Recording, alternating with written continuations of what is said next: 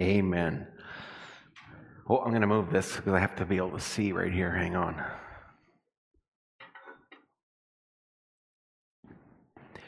Well, if you didn't get a chance to listen to Pastor Peter last week, I really recommend that you go and listen to that. And it was just a great foundational start to understanding what it means that love breaks through. The mic's a bit weird on me, bud, so I'm going to let you adjust that and play with that a little bit. Thanks.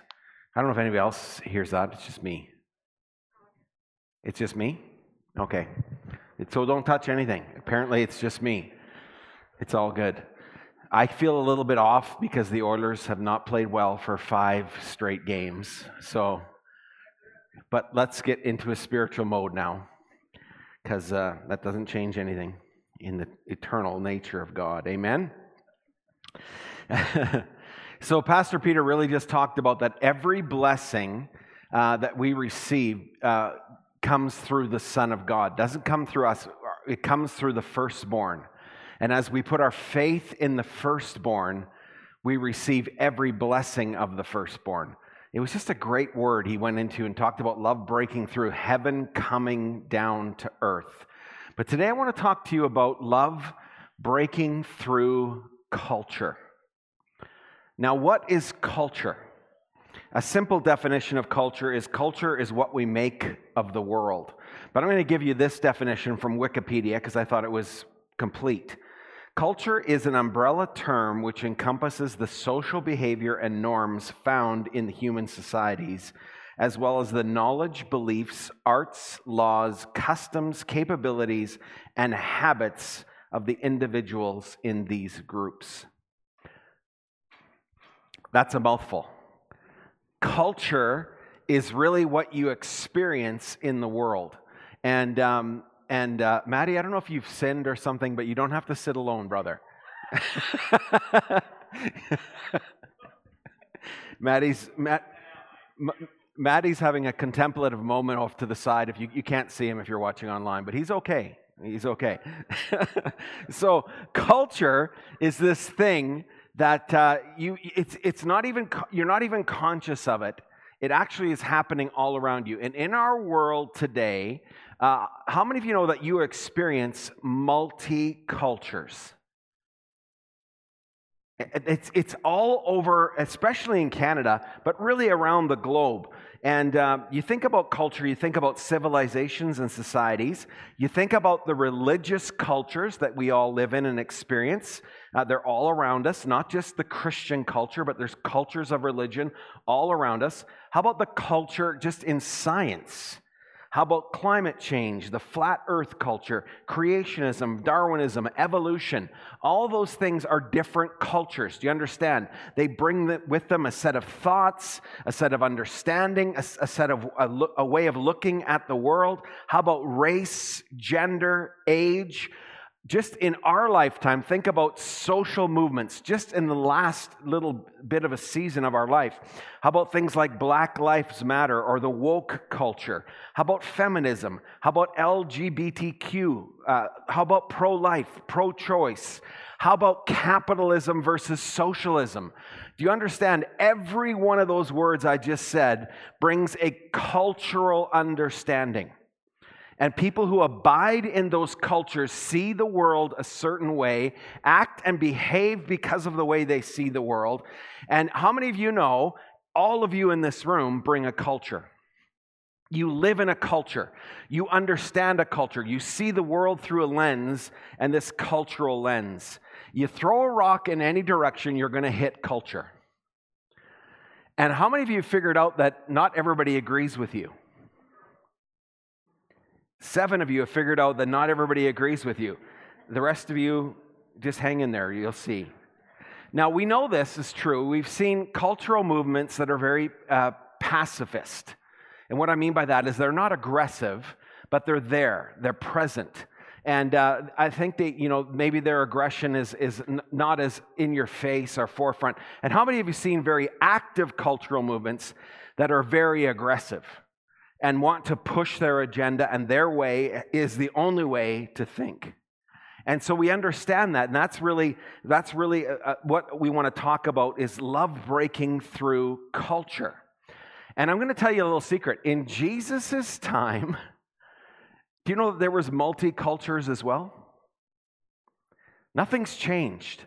And in Jesus' time, if you read the New Testament, not only in Jesus' life, but every time in the book of Acts, every time the church went into a different part or a different region of the world, every city they went into, they would encounter a new culture. And all of those things became this incredible melting pot in which the gospel came into being. Jesus Christ comes into this multicultural narrative as well. And at his time, though that you could look at all the little minor cultures that were happening, there were two dominant cultures, and these cultures were controlling. They controlled through fear. They controlled through intimidation. They controlled through religious thoughts. They controlled through force. And those two dominant cultures were the Roman culture and the religious culture of Judaism. Though there were subcultures and different things, those were the two main cultures that were around and pressing in Jesus' time. Jesus was not only heaven's deliverer, as we learned last week, breaking through from heaven to earth, but I want you to understand that Jesus actually came and brought a culture. He brought the culture of the kingdom of God. And this is what is an incredible thing. This is going to it blew my mind as I was preparing this message, because I was going to talk about individual cultures that Jesus impacted when he came. But my message just changed and morphed as I went through it.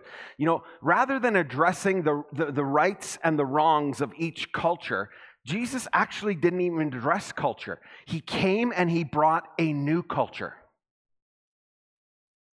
which is revolutionary for me. He actually didn't correct culture.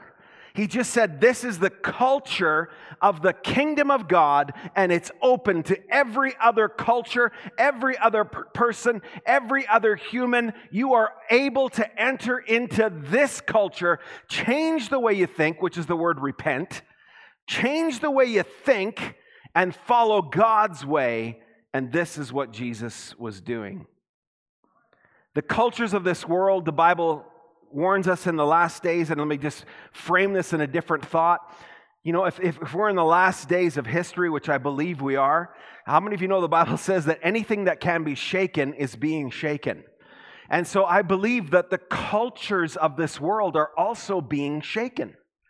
And that's why, you know, we see people flailing back and forth. They don't know how to respond or react or different things.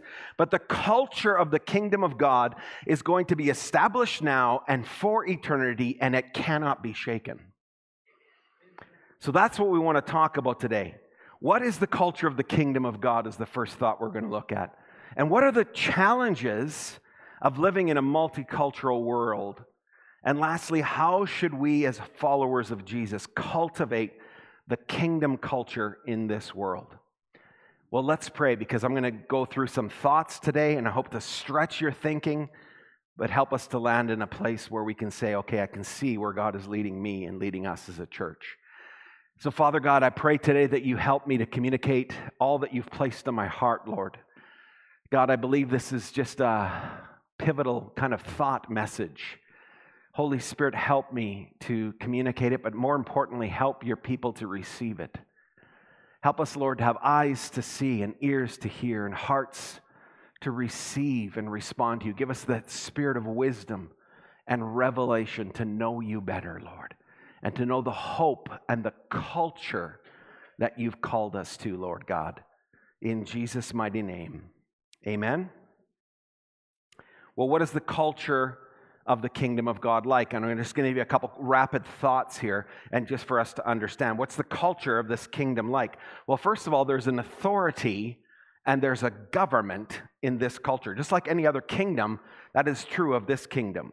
And the authority in this kingdom is Jesus Christ. He's the sovereign ruler and the supreme authority of the kingdom of God. And the body of Christ, church, the body of Christ is his government. You're his hands, you're his feet, you're the extension, you're the action of the church. And I'm not talking the church as in the Father's house building. I'm talking about you in your places of work, your places of life, your eating, sleeping, going to work life. You bring the culture of the kingdom, the government of God flows through your life. That's an incredible thought. You are to represent the kingdom of God in the midst of the kingdoms of this world. That's not just on Sunday. That's in your business life. That's in your going to the grocery store life. That's when you go to Costco and you see the price of steak and you don't lose it on the butcher life. Amen? No one said amen. Okay, here we go. It's not the butcher's fault. Here we go. Listen to the scripture from Ephesians chapter 1. All this energy issues from Christ. God raised him from death and set him on the throne in deep heaven, in charge of running the universe, everything from galaxies to governments, no name and no power exempt from his rule, and not just for that time being, but forever. He is in charge of it all, has the final word on everything. At the center of all this, Christ rules the church. The church, you see, is not peripheral to the world. The world is peripheral to the church. Wow. You're important.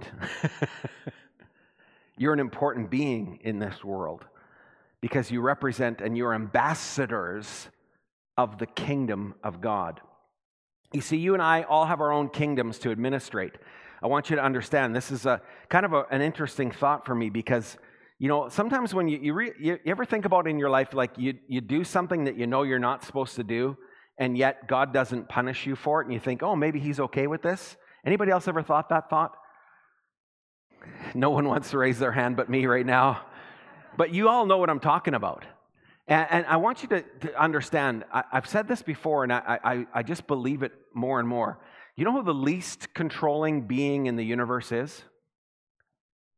It's God. And you're like, that is a crazy statement. Oh, you are far more controlling in your life than God is. You're in charge. And he will not usurp your authority. But you know what he does? He invites you to come into his kingdom and to operate your kingdom under his kingdom.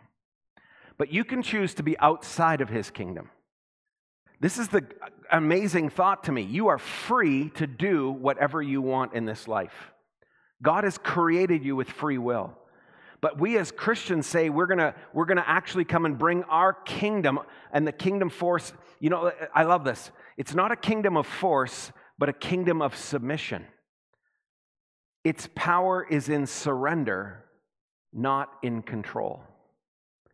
And so I have a choice. Do I bring my kingdom under his kingdom? Do I bring my life under his rulership? And if I'll do that, I'm going to tell you a little secret about the kingdom of God. You actually don't lose anything.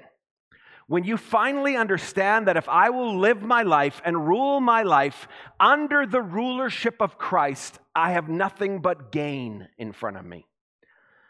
This is why the Bible says in Philippians 2, in your relationships with one another, have the same mindset as Jesus Christ. And then it goes on and explains what Jesus did. Who, being in the very nature God, did not consider equality with God as something to be grasped, but instead made himself nothing, taking on the very nature of a servant. He was found in human likeness. He became a man, but not only did he become a man, he became a man and became obedient even unto death, even death on a cross. And then it goes on and says, therefore God, it's an incredible thing, has exalted him to the highest place. That at the name of Jesus Christ, every knee should bow, every tongue confessed that Jesus Christ is Lord to the glory of God the Father. What he's saying is Jesus Christ, who's the King of all creation, the Lord of all life, he came down, he became a man, he took on flesh, he lived a life in utter submission to God, and because he lived his life in this beautiful posture of submission in his life, God said, I am going to bless him and exalt him to the highest place. And this is the invitation for you and me. That if I bring my kingdom under the kingdom of God, God will not cause me to be repressed or oppressed, but one day will lift me up and exalt me, not only in this life, but in the one to come. This is the promise of God. We get one life to decide if we're going to live it on our own or if we're going to live it with God in His life. It's a powerful thought for me. So what we bring under the lordship of Jesus in our lives, we rule over this in this life and in the next. So we have an authority, we have a government, we have a purpose or a mission of the kingdom of God. So the kingdom exists for a reason. And the reason of the kingdom of God is to bring righteousness, justice, peace, and joy to the kingdoms of this world. This is the gospel. This is the good news, church. The culture of the kingdom of God is open to all. And in the Father's house, we talk about that. We talk about, the Father's house exists in order for people to find their way home to God. This is why we're here, that people can find their way home to God and start to learn how to live as disciples who care. And this is what you need to understand. This church exists in order to express the kingdom of God, in order to fulfill the purpose and the mission of the kingdom of God, to call people home to the Father. I love your job description. Here it is, very simplified in Isaiah 61, just a couple verses. The Spirit of the Sovereign Lord is upon me, because the Lord has anointed and commissioned me to bring good news to the humble and the afflicted. He has sent me to bind up the wounds of the brokenhearted, to proclaim release from confinement and condemnation to the physically and spiritual captives, and freedom to the prisoners, the oil of joy instead of mourning, the garment of praise instead of the spirit of heaviness. It goes on and talks about, you are the oaks of righteousness, the planting of the Lord, and you will establish the kingdom of God, and you will restore the devastated places that have been long devastated. The power and the commission and the anointing of God is on the body of Christ, on the government of God. His presence is on your life and on my life in order to bring the kingdom to bear upon the kingdoms of this world that are under destruction and under disillusionment and under darkness and under brokenness. This is who you are. Wow. What a job description, God. What a Christmas gift. Hallelujah. Not only do we have a government, not only do we have a purpose, but we have a citizenship. We are citizens of the kingdom of God. The Bible says we've been translated from the kingdom of darkness and brought into the kingdom of the Son that He loves. Amen? Not only have we been given a citizenship in heaven, not only are we called the citizens of God, but He adopts us and brings us into His family. That's an incredible thing. Not only, you become a son and a daughter of God, you represent the heart of God. That's why Jesus said in John 1:12, yet to all who receive Him, to those who believed in His name, He gave the right to become children of God. It's a relational kingdom. This is what you're part of. But there's a law in this kingdom. Oh, there it is, Pastor Greg. There's a law. How many, law's good? But here's the law of the kingdom.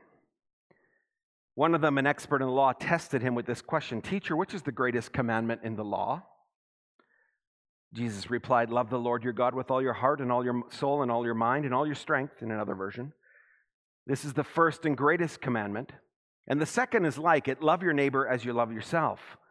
All of the law and the prophets hang on these two commandments. That's it. Love God, love your born-again true nature who God created you to be, love others as you love that self, and do whatever else you want.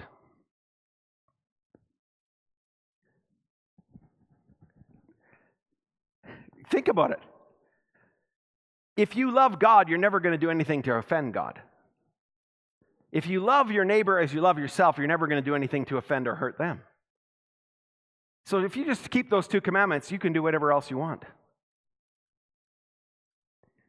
Okay, moving right along. Hallelujah. Government, purpose, citizenship, law, Praise the God, praise God. How many, and everything I just talked about, is the culture of the kingdom of God. This is what it is. We live it intrinsically. We don't even understand it. Now listen to me. It's not a permissive love that allows us to live like the devil while claiming to be a child of God. It's a law of love that leads us to life and life abundant, for we're citizenships under the rulership of Christ. It's a love that flows out of the love of Christ. We love not because we love God, but because God first loves us. And out of that love we flow. And this culture gets built. It begins to live and be reflected in our life. It's a culture of submission to Christ. It's a culture of mutual submission to one another. It's a culture empowered by the spirit of joy. It's a culture of dependency upon Christ and one another. It's a culture of faith. And all these things are made up in what you and I call the kingdom of God. Just listen to me summarize this. Citizens of the kingdom live under the government of the kingdom of God, follow the laws of love, live for the mission of the kingdom, and live out of the culture of the kingdom as seen in the fruit and gifts of the Holy Spirit being displayed in their lives. That's the culture you're part of. Amen? Okay, hang in there. Because there's a second thought here. What are the challenges of living in a multicultural world? You see, as Christ followers, we are not supposed to be in the world. We're in the world, but we're not supposed to be of the world. And so that's the challenge. In other words, the cultures of this world are not meant to dominate our concerns or even understand, or influence us.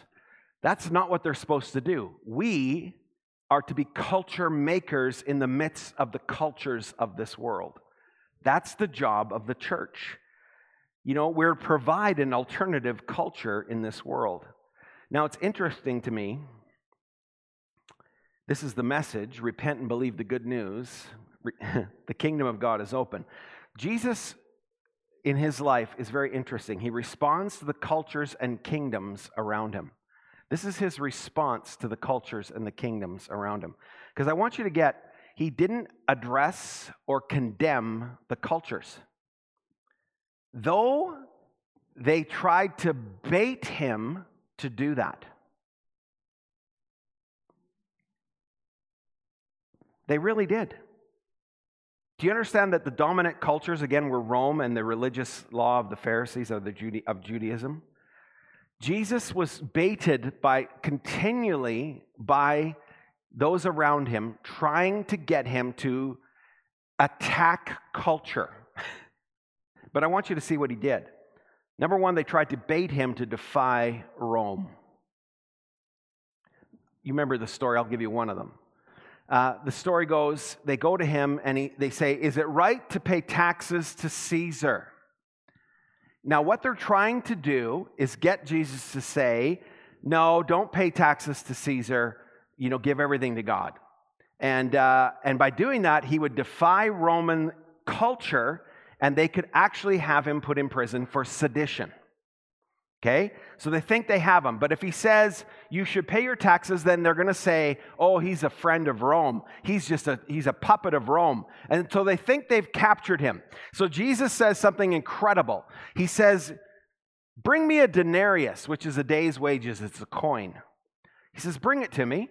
And he looks at it and he says, "Whose inscription is on this coin and whose portrait?" And they say, "Caesar."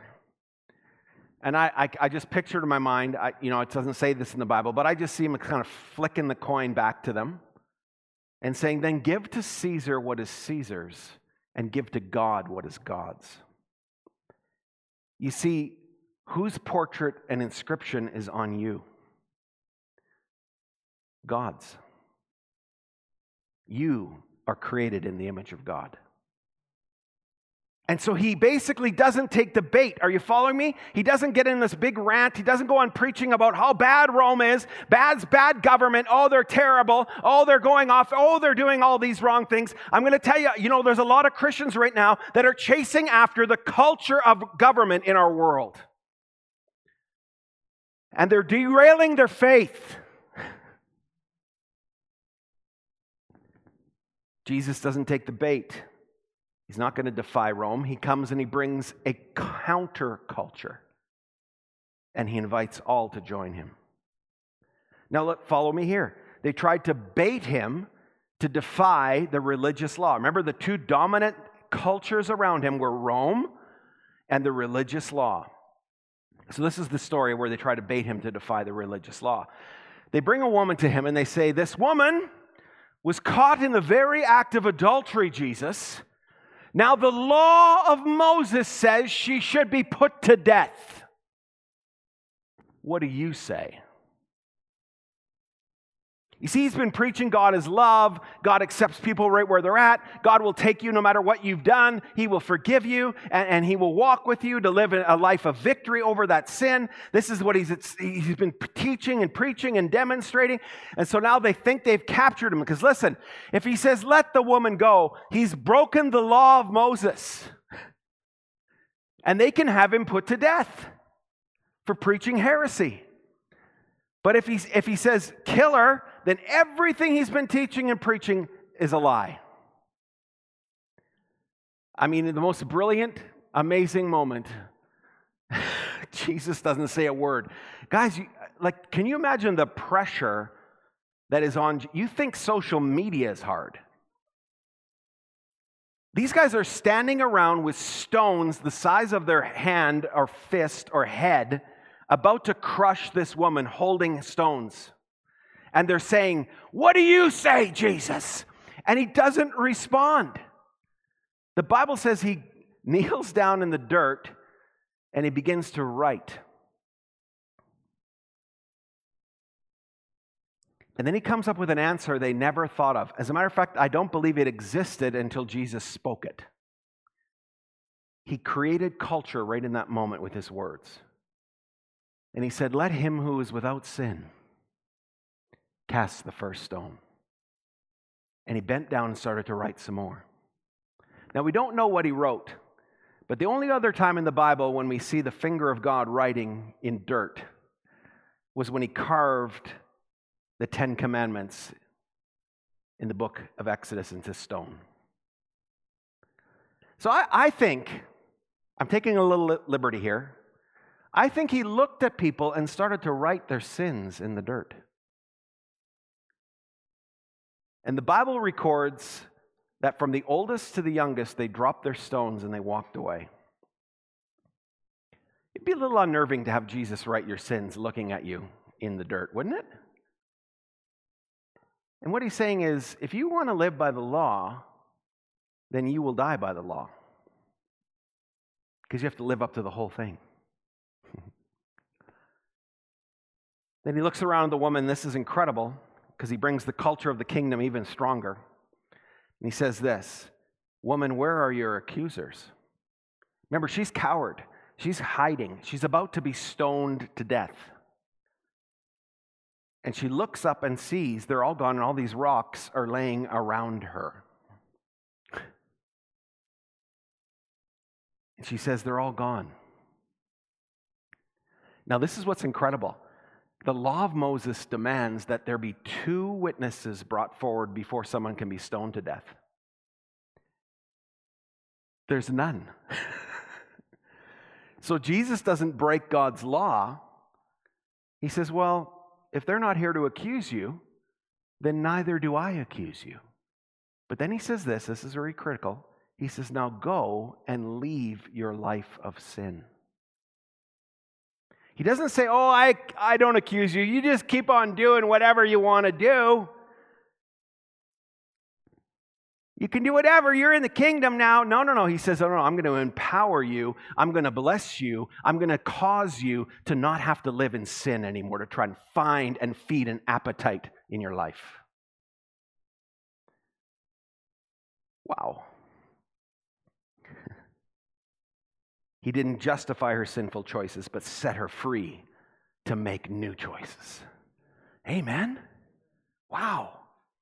I mean, just think about the cultures that Jesus invited into his story. He invited into the kingdom story. It's incredible. Women had no rights in Jesus' day, yet in the narrative of the understanding of Christmas, women were the central in the story. The Mary, Elizabeth, Mary Magdalene. Think about the foreigners that he invited, the wise men, the woman at the well. Incredible. Outcasts, the disqualified, lepers, lames, shepherds, sinners of all types, women caught in adultery, tax collectors, seniors, called Simeon and Anna, whose whole lives they were waiting for the culmination of the kingdom of God, are brought into the story and empowered in order to bring the kingdom narrative to this world. The wealthy and the poor, the Jews and the Gentiles. Jesus Christ brings a new culture to the world. Hallelujah! Galatians 3:28 says it this way. There is neither Jew nor Gentile, neither slave nor free. There is neither female nor male. If you are all one in Christ Jesus. Every culture, every thought you could have, literally God opens the door and says, come on in. The water's warm, the kingdom is open. Repent and believe the good news. You can do life with God. Hallelujah. Whoo! He wasn't concerned with trying to change culture as with presenting and demonstrating a whole new culture. Hallelujah. Church, this is so critical. This is so critical. The only way to change culture is to create more of it.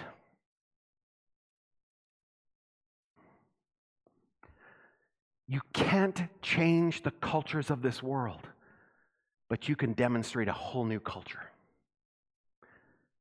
Okay, Greg. So what's been the church's response? Andy Crouch in his book, Culture Makers, brilliantly lays this out. And so these next thoughts are, well, they're mine, but I'm just taking the titles from him.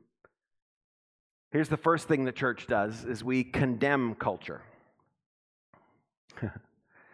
That's kind of the fundamentalist withdrawal from culture. Let's just, we're just going to go in our little holy huddle. We're going to move into our sanctified life of world of believers, and, everything's going to be wonderful. How many of you know that's not going to change the cultures of the world, nor does it represent the heart of God? It sounds good. I love our Christian school, but I love the fact that at grade 8, kids have to go and be part of the public system. And you say, well, Pastor Greg, that's terrible. Why would you say such a thing? Because if we can't instill in them the rootedness into Christ in the first 8 years of their life, that they can withstand the pressures of all the world coming against them. I'm not going, if you're homeschooling your kids, okay? God bless you. It's okay. I'm just saying, when they get out from under your covering, they're going to hit some wind. Does that make sense? They're going to hit some wind. And they better be prepared for that wind, because you're not going to be there to guard them and cover them and protect them and control them for all of their life. Okay, that was a free one on the side. Forget I said it. It's all good. You had me until you said that, Pastor Greg. No, keep going. Hey, stay with me. We condemn culture. But unless we all offer an alternative to culture, it's going to carry on in its destructive force. Does that make sense? So then we move to critiquing culture. Nothing wrong with being critical of culture. By the way, every one of you should be critical of pornography. You should be critical of that. You should say it's not good. But by the way, it's legal. People can download it, watch it, do whatever they want. How many of you know it's a destroying culture? That's all it is. It's doing something that is not bringing life. It's bringing destruction. You should critique that culture. Okay? But understand, protests don't really work that well. Sometimes movies will come out and Christians decide we're going to protest this movie, and they line up to protest, and you know what happens? They sell more tickets. You understand there's always a tension is what I'm trying to get at. You got to be wise as a serpent, right? Innocent as a dove. What does it mean in this culture to critique it? We don't want to fuel the box office ratings of something that makes us look foolish. Kerry Newhoff asked a question in his latest article. It's interesting. Why would we expect people who are not Christians to behave like Christians? Do you understand? That's a cultural narrative we're bringing on the world, and we're saying to the world, you should behave like a Christian. Christians can't even behave like Christians. Come on, church. We're getting real here. You know, we say to people, wait until marriage to have sex. We say, clean up your language. You know, be celibate if you're attracted to people of the same sex. And then we say to the government, why don't you pass laws so the entire nation could behave like Christians? They're not Christians. Why are we asking them to do that? Do you understand? I'm just putting it out there. You know, Jesus never blamed pagans for acting like pagans. But he called religious people out for acting like self-righteous hypocrites. Okay. Guest speaker will come next week. He'll be better than me. It's all good. I'm not done. I mean, I got to get a tissue because I'm crying here. Hang on. I'll be back. Okay. So we're not called to critique culture. We're not called to condemn culture. In a sense, you understand what I'm saying? Now, pick it all up. So then the church moves to copying culture. And we've seen this in spades in the church, and there's nothing wrong with copying good things in the culture. But you don't want to land there and live there. In other words, everything within the kingdom of God is created in a newness. So I'll take a great idea from culture, and the kingdom should be able to make that improved. Okay? So this is where we get into trouble sometimes, copying culture. Running churches like businesses. In the way we treat people and treat, members of the church as consumers. And we treat people as employees instead of brothers and sisters. Sometimes we cater to the consumer culture instead of calling people to a life of discipleship and obedience to Christ. Even things like worship and the presentation of the gospel, we have to be careful that we're led by the Spirit and that we're led in unity. Be careful of copying culture, is the point. And here's the damning worst statement I'm going to make today. The worst thing the church has done in our lifetime is this. They've consumed culture.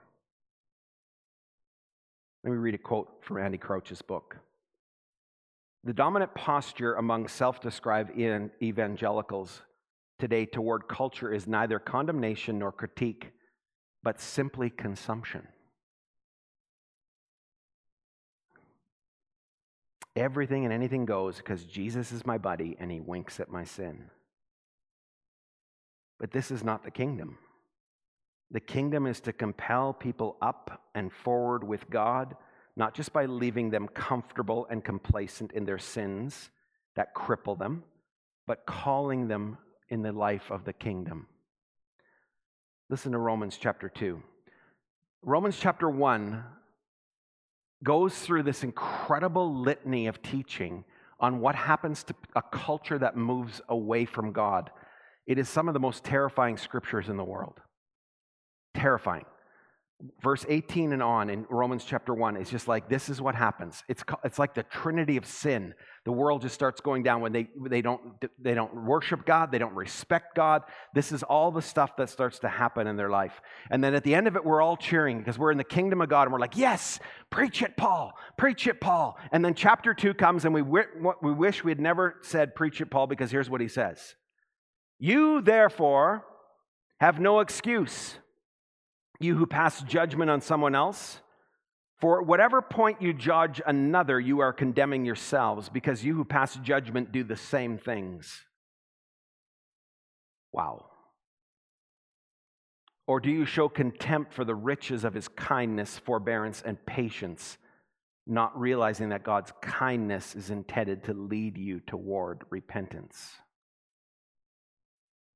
See, we're not to take a posture of condemning or criticizing or copying or consuming. So then what are we to do? Well, we'll get there in a minute. Church, you need to understand, all of us have been called out of various cultures in the world. Some of you were called out of religious cultures and set free by Jesus. Some of you were called out of sexually perverse cultures and you're being set free by Jesus. Some of you were called out of whatever. You can list anything you want, but Jesus is moving upon your life and He's setting you free, line upon line, precept upon precept. He's breaking off the chains. He's breaking off the chains. How many of you know you're constantly being renewed and changed into the image of God? And so it is with every other person. And so we can't point at the person that's next to us and say, you need to change, when all along we've been saying, God, you forgive me and you love me. That's incredible.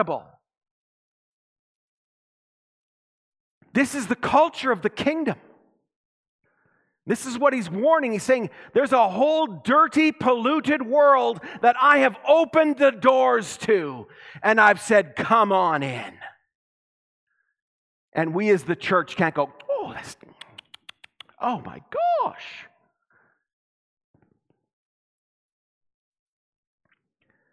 Holy Lord, help. So what do we do?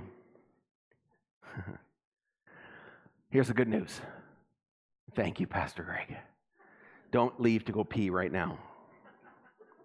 You're okay. If we're not to consume, copy, criticize culture, then we're to cultivate and create culture. You are image bearers. You are created in the image of God. Hallelujah. You are fearfully and wonderfully made. And God looks at your life and He says, now come and cultivate, create the kingdom of God in the midst of your world, wherever your world is lived. This is the job of the church. Hallelujah. You know, because the kingdom of God is not fully formed in us, sometimes we think it's our job to then start criticizing the other cultures of the world. Church, just stop. You can't expect unsaved people to act saved. You can't. All you can do is love them and demonstrate a new kingdom that God is inviting them into. Amen? And here's the thing, you know, a moment of clarity has to hit every one of our hearts. You know, one of the reasons we've been doing this book study, and every one of the false narratives we've been looking at, I'm already into the second book and I'm studying, preparing for the messages coming in the new year. And you know, as I'm reading this book, as I'm listening to it, as I'm going through it again, I'm like, oh God, my first thought, church, is not, oh, they need to hear this. My first thought is a mirror. Going, sweet Jesus, God help me, for I have consumed culture, Lord. God, I've been critical of this. I've expected unsaved people to act saved, God. That's the heart of God right now, church. And He's saying to all of us, church, this is why I've called you in this moment of history.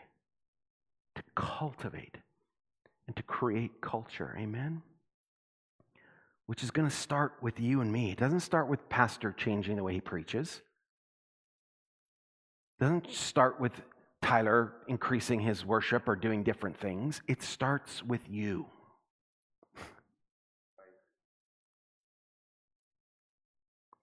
If you don't like Jesus' teaching on sexuality, ask yourself why. If you're living in promiscuity and pornography, if you don't like Jesus' teaching on money, don't point at the church. Say, why am I not being generous? Why am I not following the principles of the tithe, sowing and reaping? If you don't like Jesus' teachings on forgiveness and mercy, this is part of being in the kingdom. Your life is not your own. It's the deal you've made. Jesus, I take your righteousness. I take your holiness, and I lay mine down before you because it's filthy rags, Lord. Church, the holiness of God is here right now. The holy presence of the Father is here right now. It's incumbent on us to listen. I'm not saying this to condemn you. I'm saying this so that you might be free. The world is desperate for you to live as citizens of the kingdom of God. That's it. This is our last moments of history. Philippians 2 says this. Therefore, my dear friends, as you have always obeyed, not only in my presence, but now much more in my absence, continue to work out your salvation with fear and trembling. For it is God who works in you to will and to act in order to fulfill his good purposes. Do everything without complaining or grumbling, so that you may become blameless and pure, children of God, without fault in a warped and depraved generation.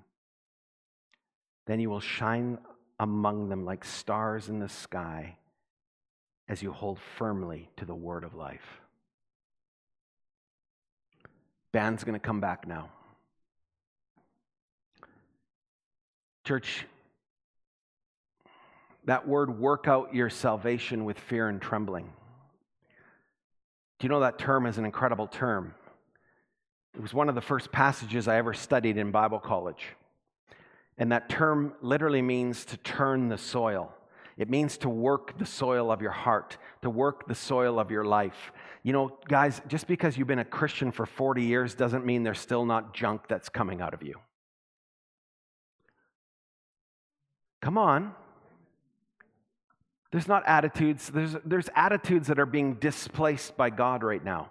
You know, a lot of times when you're angry about something, when you're upset about something, the church is doing that wrong, you know what? Take a mirror first. Say, God, what are you doing? What's in me? What's in me, God, that you're taking out right now? What rock are you turning over? What rock are you turning over in my life, God? And he doesn't do it to condemn you, church. He does it to set you free. And all you have, you know, people say to me, Pastor Greg, why don't you preach more on sin? And I say, well, I do preach on sin and holiness, but I have to preach the solution because you're not the solution. Christ is the solution. The culture of the kingdom of God. What is God working out of your soul right now? What attitude is God asking you to lay down in the midst of his kingdom? And say, God, forgive me for this. And now help me to live with you and for you. Help me to live with one another. Amen? Why don't we bow our heads in prayer and then we're going to sing a song. Jesus, you know I've been praying for the spirit of the knowledge of the fear of the Lord to fill the church. God, I feel you right now here. But Lord, you don't come to condemn us. You come to set us free. And so, Spirit of God, move through these rows right now. Move online to people at home right now, God. This is a holy moment. A moment of repentance. A moment of surrender. A moment of coming into the kingdom more fully. God, where we have consumed cultures around us inappropriately, forgive us. Where we've critiqued inappropriately, forgive us. Where we've condemned or copied inappropriately, forgive us, Lord. Holy One, forgive us, I pray. And help us to live with you and for you. If you're here right now and the Holy Spirit is just speaking to you and you just want to acknowledge and say, Lord, there's some things I'm laying at your altar right now. You know what? Just an act of faith is just to raise your hand, not for me, but for the sake of God. Raise your hand and give God a wave right now. Say, Lord, that's me. Many of us are raising our hands right now. Online, raise your hands. Hallelujah. Let's just pray a prayer as believers right now, those that are in the kingdom of God. Let's all pray this prayer. Say, Heavenly Father, forgive me where I have condemned culture or critiqued it inappropriately or consumed it, God. Help me now to create culture, to cultivate my life, to see transformation. In Jesus' name, amen. And if you're here today and you have never asked Jesus to come into your life, you've never been born again, you've never said yes to God, today is the day of salvation, the Bible says. Not tomorrow, not when you go home, and it's now. If that's you, if you're watching online, if you're here right now, just raise your hand and say, Pastor Greg, would you pray with me to ask Jesus to come into my heart and into my life? Yes. Others that would join. If you're online, just make that commitment. There's a place for you to press a button and just say, I made a first-time commitment to Jesus. Can we pray with these that have raised their hands here today? Say, Heavenly Father, thank you for sending your Son, Jesus, to die for me and help me to live with him and for him. In Jesus' name. Amen. Amen. Why don't we stand to our feet and we're going to sing this song, and I want you to sing this song as a moment of consecration. If you need prayer, if you need to take a moment to come to the altar just as a symbol of your commitment to the Lord, if you need prayer, there's going to be, at the end of this service, there'll be people to pray for you. But let's just make this sanctuary a holy place, a place of consecration, a place of dedication. Amen. Let's sing this song through once together. Let's worship Jesus Christ, the King of Kings.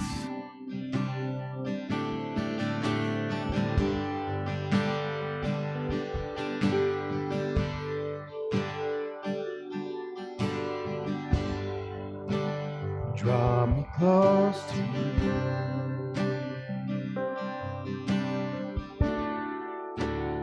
Never let me go.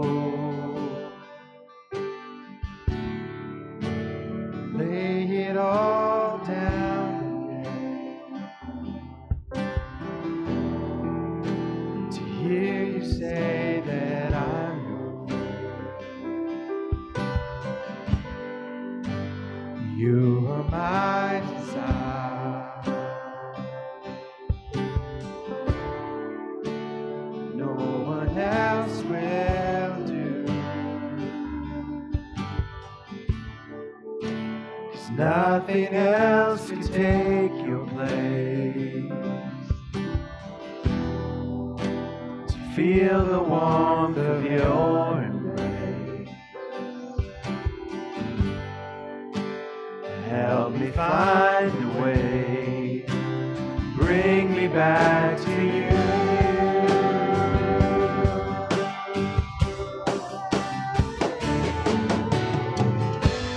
You're all I want. You're all I've ever wanted. You're all I've ever needed. You're all I need. You're all I want.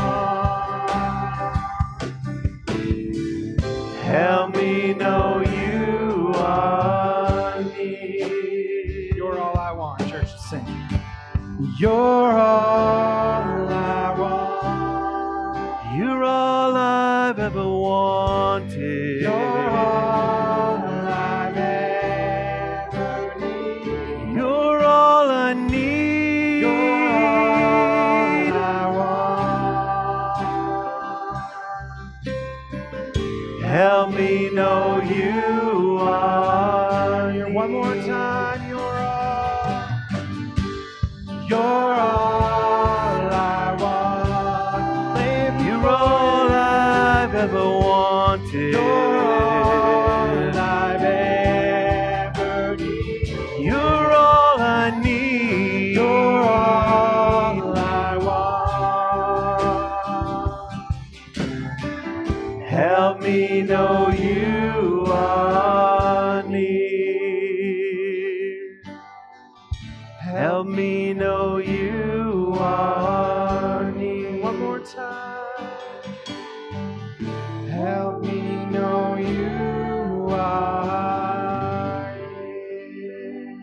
going to stay in this moment of worship right now, church. I know God is doing holy work in us right now. Don't leave here feeling condemned.